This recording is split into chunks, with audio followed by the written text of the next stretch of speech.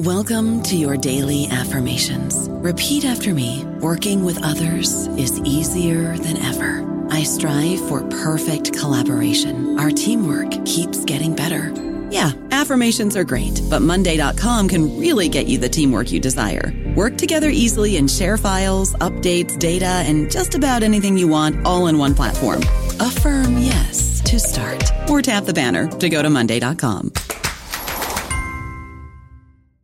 Lucky Land Casino, asking people, what's the weirdest place you've gotten lucky? Lucky? In line at the deli, I guess? Aha, in my dentist's office. More than once, actually. Do I have to say? Yes, you do. In the car before my kids' PTA meeting. Really? Yes. Excuse me, what's the weirdest place you've gotten lucky? I never win and tell. Well, there you have it. You can get lucky anywhere, playing at LuckyLandSlots.com. Play for free right now. Are you feeling lucky? No purchase necessary. Void where prohibited by law. 18+. Terms and conditions apply. See website for details.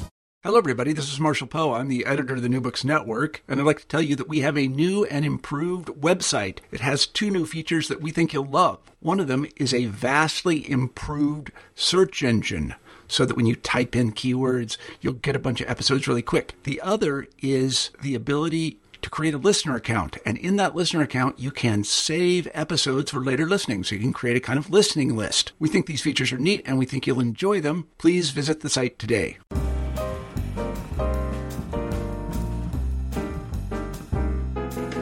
Hello, everybody, and welcome back to New Books in Medicine, a podcast channel on the New Books Network. I'm Claire Clark, one of the hosts on the channel, and today we'll be talking to Leslie Marie Buer about her new book, RX Appalachia, Stories of Treatment and Survival in Rural Kentucky. Leslie Marie Buer, welcome to the show. Thank you for having me. I wonder if you could begin by telling us a little bit about yourself. Sure. So I grew up in East Tennessee, have pretty strong family roots here. And then I moved sort of around the country to get education, as so many of us do, and always had a strong need to come home. And so at one point I was living in Denver, Colorado, where I was working with people who use drugs and was introduced to the idea of harm reduction there through the Harm Reduction Action Center in Denver. And that made me very interested in how we as a society have responded to substance use and how that has oftentimes been pretty ineffective. And during that same time period, I had some people in my life back home in East Tennessee who were really struggling with substance use. And I really wanted to come back home and apply some of the things I had learned in Denver to what I was seeing here. And for me, a first step was trying to figure out what was actually going on in Central and Southern Appalachia in terms of responses to substance use, which is what drew me to looking at different treatment programs in Eastern Kentucky through my work on my PhD at the University of Kentucky. How did you come to write RX Appalachia? You just gave us a hint in that it was partly dissertation research. Could you tell us a little bit more about it? Yeah, so it is certainly focused on or based on my dissertation.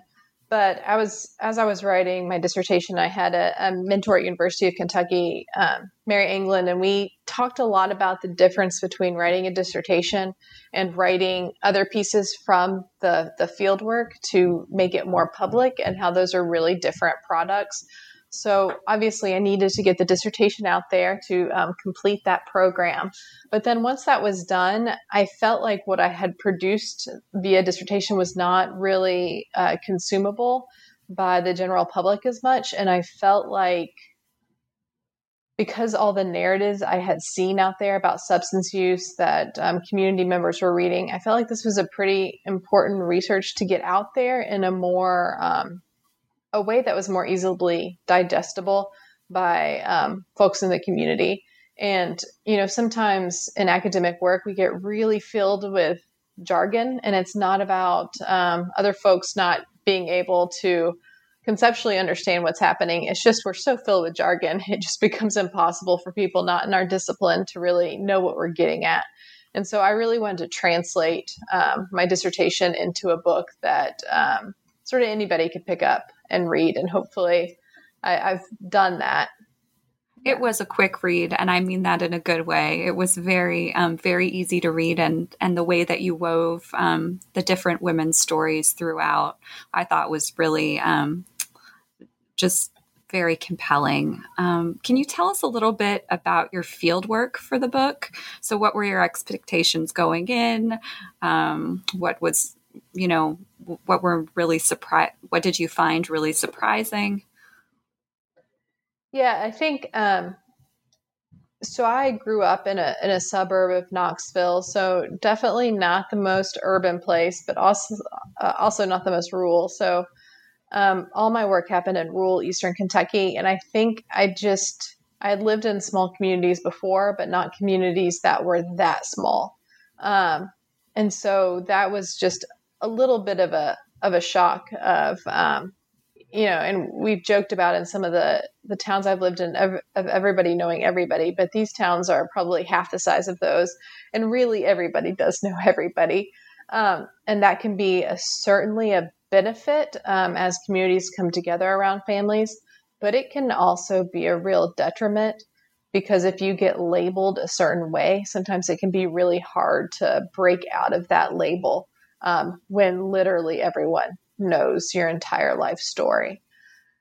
And so I think the degree of rurality was something that I was not quite as used to. I think just with previous work on substance use and sort of state and community responses to that, I was expecting to see or hear a lot more stories about interactions with police and incarceration. And I definitely did hear those stories, but not to the same degree as I heard about people's stories and encounters with child services, which in Kentucky is called DCBS. And so just how much my interviews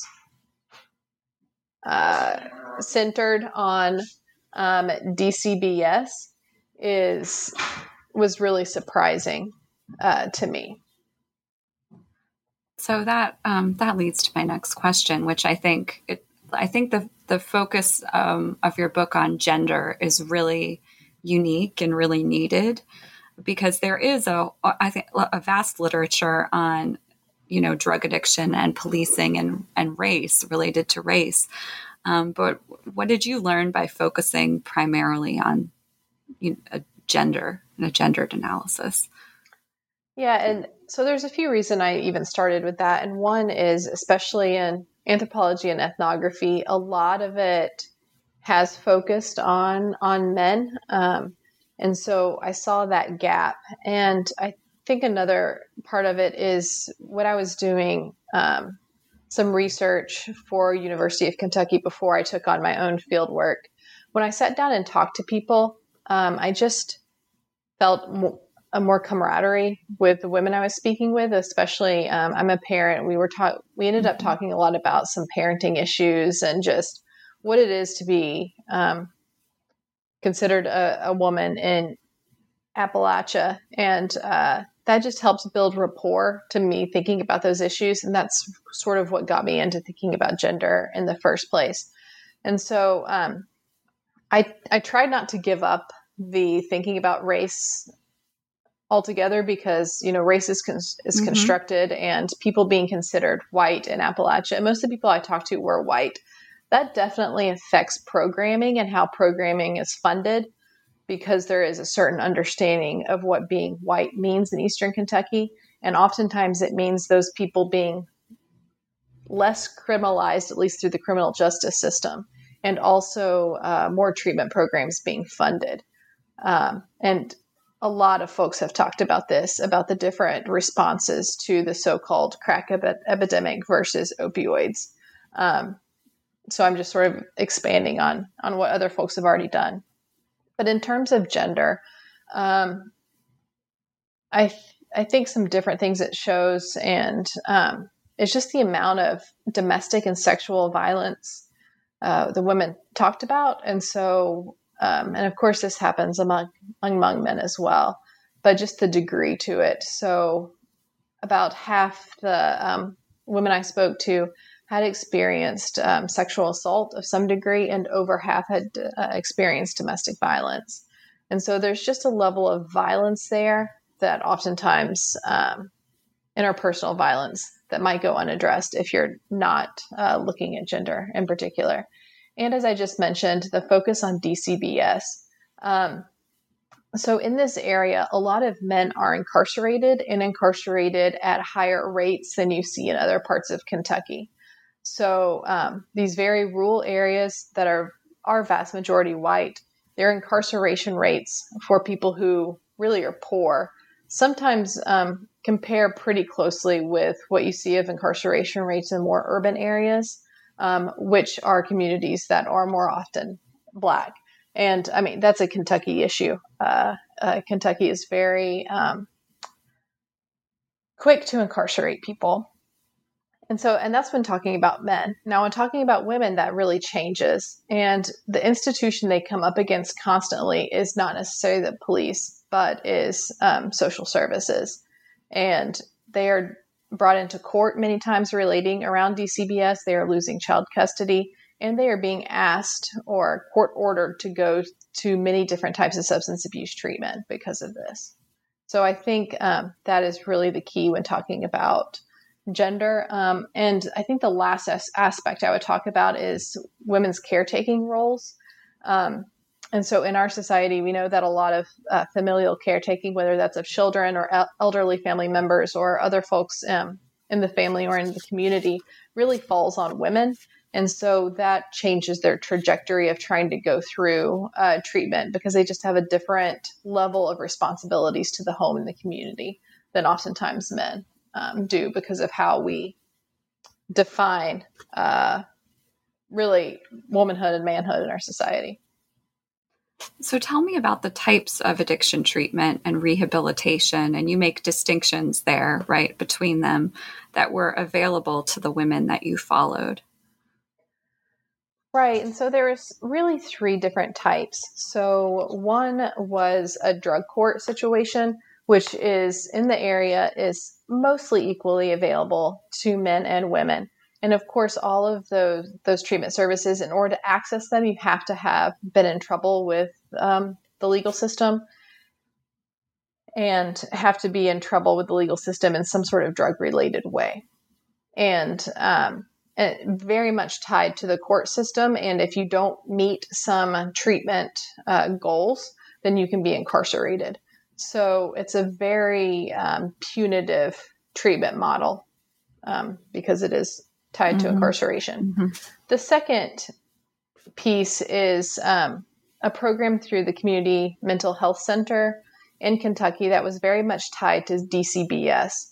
So punitive in a different way. If you do not progress through that treatment program in ways that counselors deem, positive or forward motion, then you can lose custody of your children. You can lose visitation rights. All these different things are connected to it. So again, you have to be sort of in trouble with DCBS to be able to access those services. And then once you do access those services, it is very punitive in terms of your relationship with your children. And so the third thing that folks had access to, and I have to note that people had more access to it in Kentucky as compared to some other states because Kentucky did expand Medicaid, which gave people more access to buprenorphine, which is a type of medication-assisted treatment. And so a lot of folks were going to these buprenorphine clinics, and the only reason they were able to go oftentimes was because of Medicaid expansion, and the Medicaid did pay for the medication. And so these programs were oftentimes, people saw them as more helpful, because of having access to buprenorphine, which people in drug court and the Community Mental Health Center were not allowed to be on MAT of any sort. And so having access to the buprenorphine was helpful, but also having access to counseling services that were not tied to something punitive.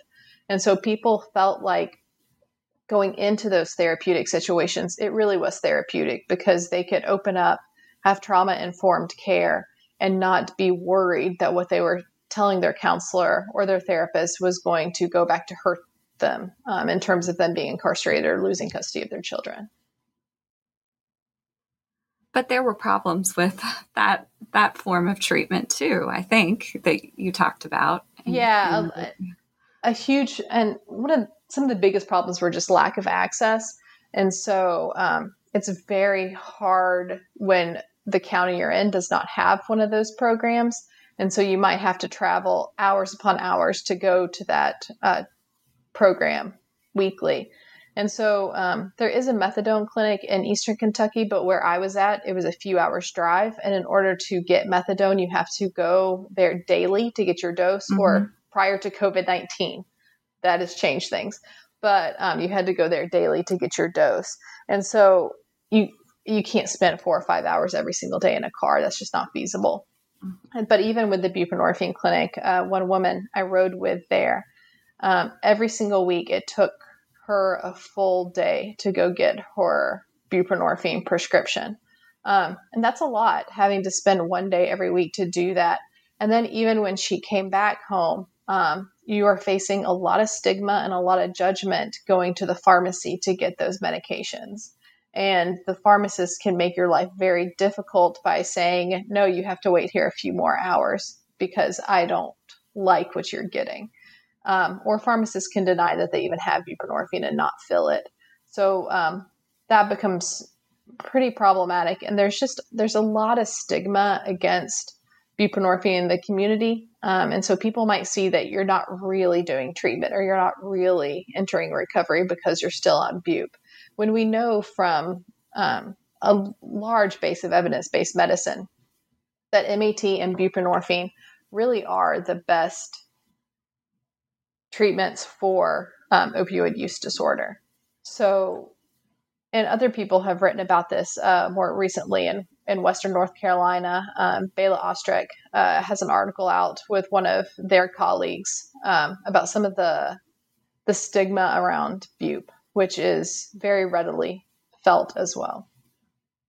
One of the themes in this book, in your book, was really broken systems, and a term that you use, structural violence.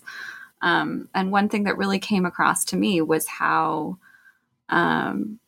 creative and resilient the women that you spent time with were, and just figuring out ways to survive amid these kind of broken systems. Can you tell us a little bit about what are some of the strategies that that your participants use to just to make it through the day and to navigate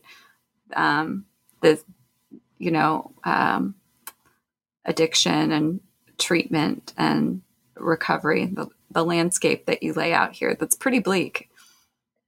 Yeah, and I think some of the things I talk about have become more popular in the media since COVID-19. It's just the idea of mutual aid. And we've seen a lot of talk about how that is responding to the pandemic. But mutual aid has a pretty long-standing history in Appalachia, and I think the women I spoke to really showed of that history. And so a lot of the strategies they use have a lot to do with family, friends, and land. And so there's also a narrative of, well, if you don't like Appalachia and you're not thriving there, then you just need to leave. Well, that ignores some major things. One, it's assuming that there's all these grand opportunities in urban areas, which we know they're not necessarily, especially if you have something like a felony record. It's also ignoring a lot of the good things that are in rural areas. And one of those is definitely a heritage of land. So people might be able to grow really immense gardens that feed them throughout the whole year. And that can be done relatively cheaply. And it's also, it can provide solace for a lot of folks I talk to be on land that their family has been on for a long time, to be able to walk that land every day. And I'm not trying to make it sound too idyllic, but being able to walk your lot line every day, it provides physical access and some mental relief. And also just products of the forest. So I spoke to folks who were getting ginseng seasonally and getting geodes, things like that, to sell at local markets. Now, they are not making a lot of money off this, right? Mm-mm. It's barely enough to get by, but at least it is a resource that they try to use to get by. And the other aspect is caring for each other. And most oftentimes that occurs within families of, your granny has a big garden that feeds not only her, but also several of her children and grandchildren. Or you have one person in a family who does qualify for disability. And of course, that disability check doesn't necessarily just support one person. It might support a whole household. And same with SNAP, otherwise known as food stamp benefits. And so if someone can get benefits in some way, those sort of go through the family. They cycle through the entire family. And people also just finding community support. And so I see that a lot also with childcare of people sort of trading childcare duties with neighbors and with friends, because there's not a lot of commercial options for childcare. It's not like there's a daycare around every block or anything. And overall, just caring for each other. And of course, we see this among people who use drugs quite a bit because they are so stigmatized. It's hard for them to get proper health care. And so there's a lot of taking care of each other. And for my current work here, we see that the most with naloxone, which is the drug that reverses opioid overdoses. In my work in Knoxville, the harm reduction program, our participants are using naloxone at least twice as much as the first responders in our town. And so there's a lot of mutual care that's happening between family members, between people in groups of people who use drugs and so forth. I don't know about you, but I'm very busy and I don't have a lot of time to cook. That's why I subscribe to Factor. Eating better is easy with Factor's delicious, ready-to-eat meals. Every fresh, never frozen meal is chef-crafted, dietitian approved, and ready to go in just 2 minutes. You'll have over 35 different options to choose from every week, including Calorie Smart, Protein Plus, and Keto. These are 2-minute meals. Factor meals are ready to eat and heat, so there's no prepping, cooking, or cleanup needed. They're flexible for your schedule. Get as much or as little as you need by choosing your meals every week. Factor is the perfect solution if you're looking for fast, premium options with no cooking required. Sign up and save. We've done the math, and this is important. Factor is less expensive than takeout, and every meal is dietitian approved to be nutritious and delicious. Head to factormeals.com/NBN50 and use code NBN50 to get 50% off. That's code NBN50 at factormeals.com/NBN50 to get 50% off. Tell me a little bit about the work that you're doing now and how it relates to the research that you did in your book. Yeah, so I am the research director at Choice Health Network Harm Reduction in Knoxville. And our organization began as an AIDS service organization in the 90s and has since moved to also offering harm reduction services. And so what those services look like, it's really about non-judgmental care and meeting people where they're at. So going to people who use drugs and not saying that you need these services, but asking them, what services do you actually need? And big parts of that have been syringe access. So making sure that people have new syringes and other supplies to use every time they inject, which we know can decrease rates of HIV and hepatitis C, as well as abscesses and other skin infections. It's also about getting people quite a bit of naloxone. We want everybody to have plenty of that, which again reverses overdose deaths, and giving people access to other medical care that they'd like. So some of that is HIV and hepatitis C screenings, and also some basic wound care and primary care. And we are trying to expand on giving people more and more primary care, because that is a major need for folks who have had such poor experiences with the medical system that they are not willing to go to a traditional hospital or clinic until they are unconscious. And so just trying to meet people where they are at mentally and also geographically, and just giving them the services they need. And so that's quite a bit of the work I do. Yeah, no, that's wonderful. Did you encounter any harm reduction services in your field work? It seemed like that was a big gap. Right. And so just as I was leaving the field, they passed a syringe service type law in Kentucky that allowed health departments in Kentucky to operate syringe service programs. And Kentucky single-handedly went from 0 to dozens. I think the last time I looked, I think it was in the 50s. It might have changed since then, of syringe service programs. And they did it very quickly. They rolled it out extremely quickly. And I think that was in a lot of response to the HIV outbreak that happened in Indiana with people who inject drugs, and Kentucky expanded it quickly. And so I know since I've left, the health department there does have a syringe service program. And there are definitely benefits to having something like that in a health department. One, as I just said, they rolled that program out so quickly in so many counties, and you're just not going to be able to see that quick spread of a program like that. And we certainly haven't seen that in Tennessee, where the health departments are not operating. But there can also be some issues with health departments operating these services. And some are great. Others might be run by people who don't actually believe in harm reduction, and they might make the programs more punitive than they need to be, and may not be actually following a harm reduction model. So there's definitely a lot of benefits and perhaps some limitations of offering those services through health departments as they are done in Kentucky. But when you were doing your field work, there was nothing. Non-existent. Yeah. Non-existent. There was just nothing.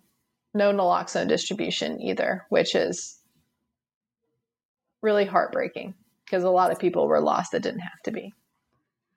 So tell me what happened to the women that you followed, your participants in your study. Were there patterns that you saw overall? Where were people when you met them, and then where were they when you left? Yeah. Some people, I met them, were not doing well, and now they are far worse off.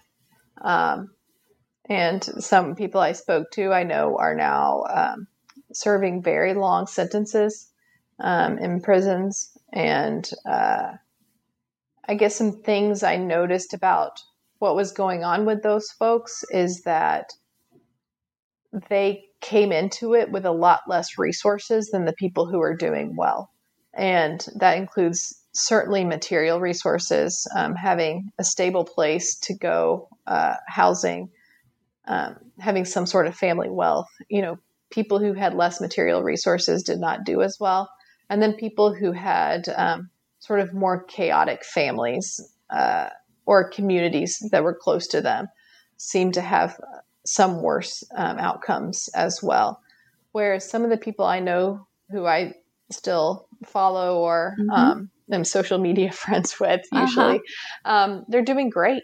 And I think one thing that is common between them is they were able to access material resources because their family had those resources.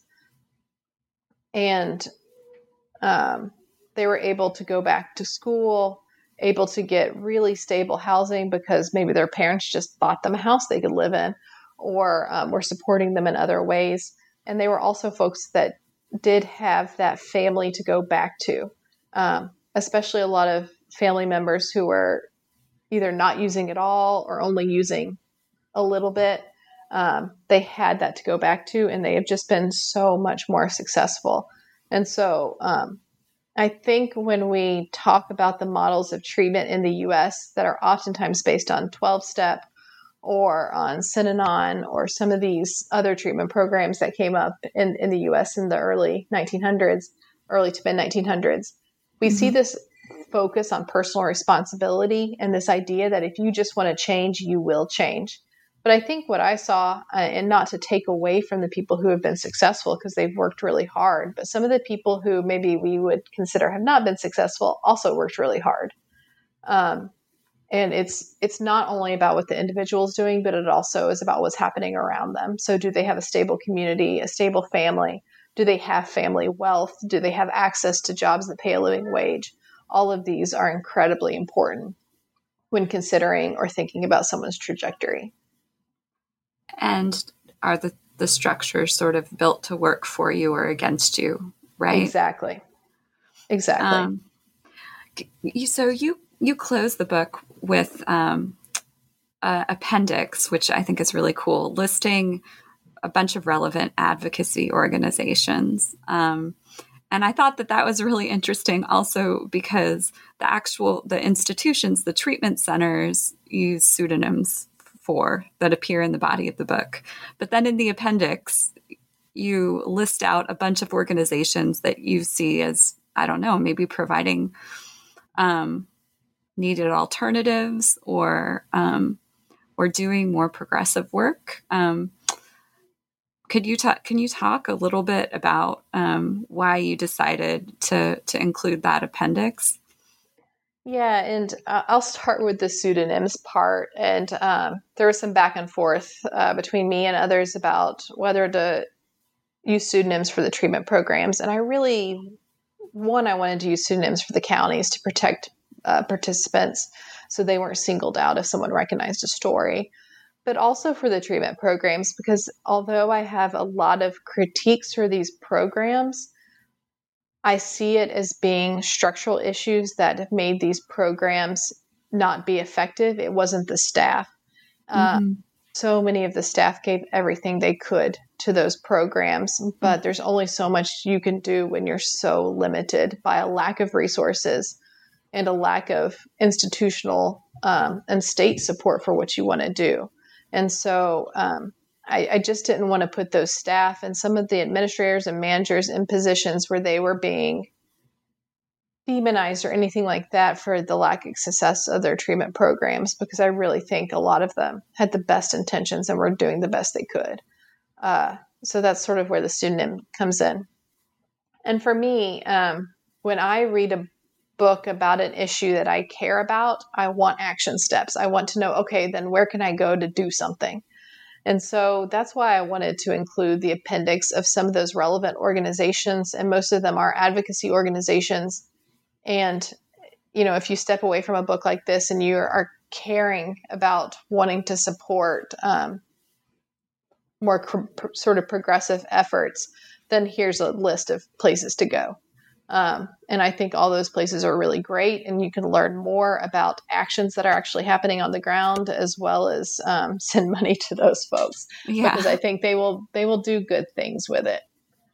And so that was just important for me. And also, speaking with that, for this book, all of my proceeds are going into a fund, the Hellbender Harm Reduction Fund, which will support grassroots harm reduction and reproductive justice efforts on the ground in Appalachia.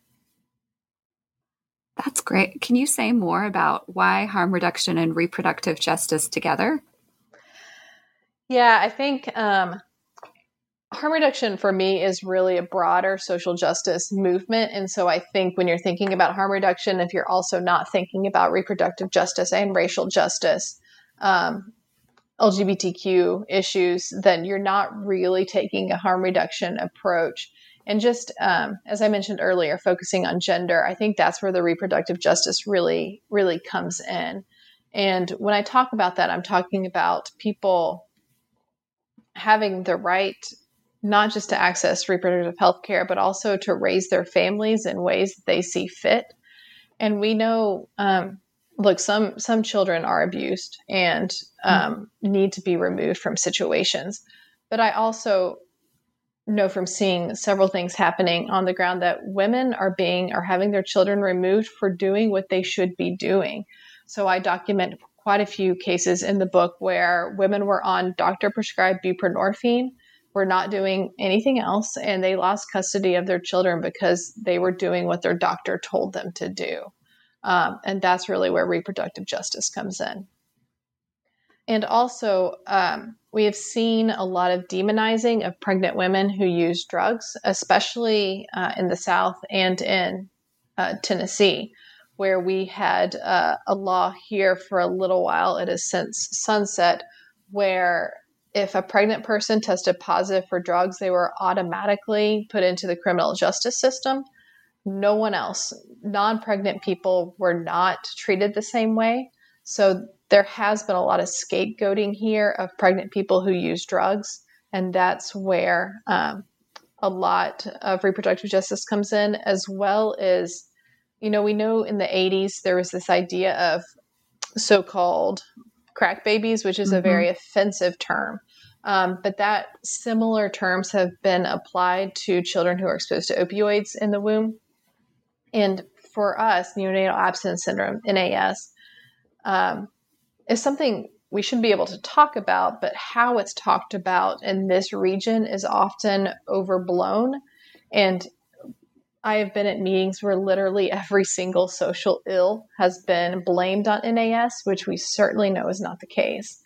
And so I think using evidence-based research to show the actual effects of NAS is part of reproductive justice and harm reduction combined. And I think those are just really important things to be thinking about and talking about. And it also, it kind of goes back to to eugenist sort of notions too, about people who use substances and what is being passed on, and that you talk about in your book. Absolutely. And Appalachia has also been a place of quite a bit of eugenic work, which I know Elizabeth Catt has a new book focusing on the history of that, which I am very intrigued to read. And there was a recent law in North Carolina, which eventually got stopped, but they were trying to increase the rates of taking children away, especially if a parent tested positive for any type of substance, and of expediting permanent removals. And so this is a battle we're still fighting, and we still got to be talking about who has the right to have children and who has the right to raise their children. So that's a great example of a way that people could get involved now. What are some other, I would say, what have been the most significant structural changes since you did your research? Obviously, it sounds like there is now harm reduction would be one. And then what are some changes that you would like folks to work towards? I think, and some of it can just be very much a community effort of letting the harm reduction program come to your community. So I've talked to a lot of other programs in nearby states where they want to have a program, but they cannot find a place to do it because the homeowners association nearby comes in and fights them for being there. So I think graciously accepting that these programs need to exist, and sometimes they need to exist in or close to your neighborhood, and that's okay because they're not drawing anything negative. They are really just providing benefits. And I think also just being kind to people, which seems it seems like such a broad thing, but just because someone has a history of substance use, or, still being willing to give them a chance and hiring and talking about substance use and having naloxone in positive ways in our community and around our children, I think can really start to shift the stigma. Because, the stigma hurts folks, but what really hurts is when that stigma becomes so widespread in our society that it becomes embedded in policies. So I think if we can start changing the stigma in our communities, then perhaps that can change some of these very negative policies. I think, and this is going to be controversial for some, not to others, but I think about how would this recent protest against police brutality really make sense to the work that I've done. And talking about, so how do we respond to substance use in a way that is not furthering violence? And I think we have to talk about, so what does defunding police look like? And what does funding mental health centers look like? What does funding harm reduction look like? So we are so underfunded. Every single mental health program I've interacted with in the South is completely underfunded. So I think we're coming up to a point where we can look at, okay, well, maybe we should defund these other institutions, and maybe we could actually be fully funded to do what the community wants us to do. But I think part of that is also, unfortunately, the criminal system has bled into so many other institutions to where now you look at buprenorphine programs that are really punitive, not because they necessarily want to be, but because they feel like they have to be in order to avoid the police investigating them. Or just these ideas from the criminal justice system have spread into all these social services. So before we start, funding these other programs, we have to make sure that they are no longer criminalized, that they are trying to take a harm reduction approach and not just becoming pseudo police, which I think is a real risk, is that you take actual police off the streets, put in, crisis management systems or healthcare providers who just become de facto police because their programs still continue to be very punitive. So I think supporting these efforts to take the punitive edge off of social services, as well as putting money in the community rather than in police. Yeah. So it's not just a question of treatment versus punishment, right? It's like what kind of treatment, and some types of treatment are almost exactly like punishment. So exactly.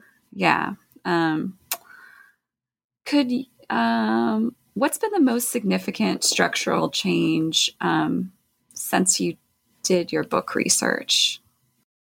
I wish I had more to point to than I do, but I think just having harm reduction services be legalized in a lot of states has been really great. So since I did the research for my book, they've been legalized in Kentucky and been legalized in Tennessee as well. So that, I think that really is a positive step. And sort of other positive things I've seen are not necessarily policy driven, but community driven. So sort of I think this is the widest margin of people you have seen who are supporting protest against police brutality, which I think is really important. You also have more and more folks who are supporting things like Medicaid expansion. I mean, the fact that Oklahoma voted for Medicaid expansion is pretty surprising, and I think shows a broader level of support for everyone having access to quality health care and to quality behavioral and mental health care as well. And so I think that's an important step. And then the law I previously talked about in North Carolina, the fact that was defeated, I think is a very positive step. So you see these regressive laws coming up, but I think they're increasingly being defeated when they do make it out of a subcommittee or so forth. So I think those are some positive changes. And I think, so we have been trying to expand some harm reduction services into rural areas. And just if you went into those communities 5 years ago and told people what you were doing, they would literally yell at you and tell you to get out of their community. And I think over the past year, we've actually found many communities who are very willing to engage in that now. And I think part of it is more and more talk about harm reduction and naloxone distribution and syringe services, but also they are just increasingly seeing that their old methods are just not working at all. This idea of just arresting, it's just not working. And so they're willing to move to things that they may have not moved to in the past. That seems like a big shift. It is, absolutely. Well, Leslie Marie, we've taken up a lot of your time. What are you working on now? So, of course, as all of us, we had all these big plans for this year, and everything has been completely shifted. So one thing we're working on doing right now is expanding services into rural areas, which just looks a little bit different than urban delivery, just in terms of geographical transportation issues, confidentiality issues. So I think that's interesting. We're also trying to better understand how to offer a wider range of services to people who use drugs, especially in thinking about wound care, primary care, also PrEP, which prevents HIV infection, services like this. And so much of our work is still focused on destigmatization, and that's not only in the community, but also trying to publish papers in academic journals that are calling for destigmatization within academia, because there is still so many presentations we go to from academics that are very stigmatized towards people who use drugs. So this not only needs to happen in the community, but also among clinicians and university-based researchers. So trying to work at all those different levels for stigmatization work, and also trying to look at all the structural issues that are really affecting people who are our participants. And for us right now, gentrification is a huge issue. And that goes along with lack of access to housing and to jobs. And so we're just trying to do the best we can with what we have and trying to figure out how to make it work. It sounds like you're doing wonderful work and just really a model of engaged scholarship. So I want to thank you for being on the show today. I really enjoyed it. Thank you so much for having me. I enjoyed it as well.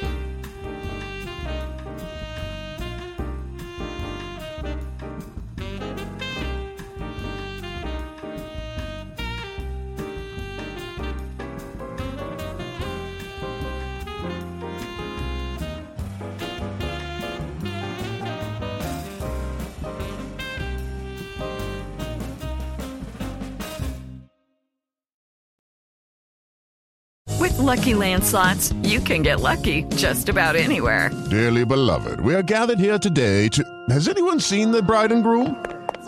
Sorry, we're here. We were getting lucky in the limo and we lost track of time. No, Lucky Land Casino, with cash prizes that add up quicker than a guest registry. In that case, I pronounce you lucky. Play for free at LuckyLandSlots.com. Daily bonuses are waiting. No purchase necessary. Void where prohibited by law. 18+. Terms and conditions apply. See website for details.